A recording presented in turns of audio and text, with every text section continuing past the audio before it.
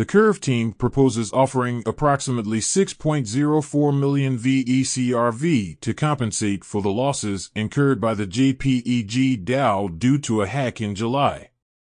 Tether's market share grew by 21% in 2023, constituting two-thirds of the stablecoin supply.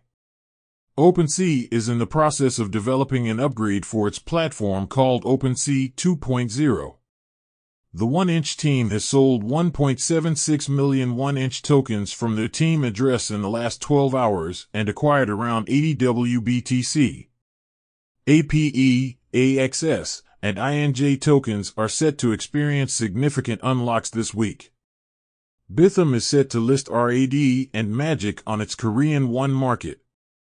XAI has surpassed 90 cents USDT, with a growth of over 47% in the last 24 hours. A trader invested $30,000 in Troll after Elon Musk changed his personal profile, and the investment is currently valued at $2.79 million. That's all for today. Have a good one.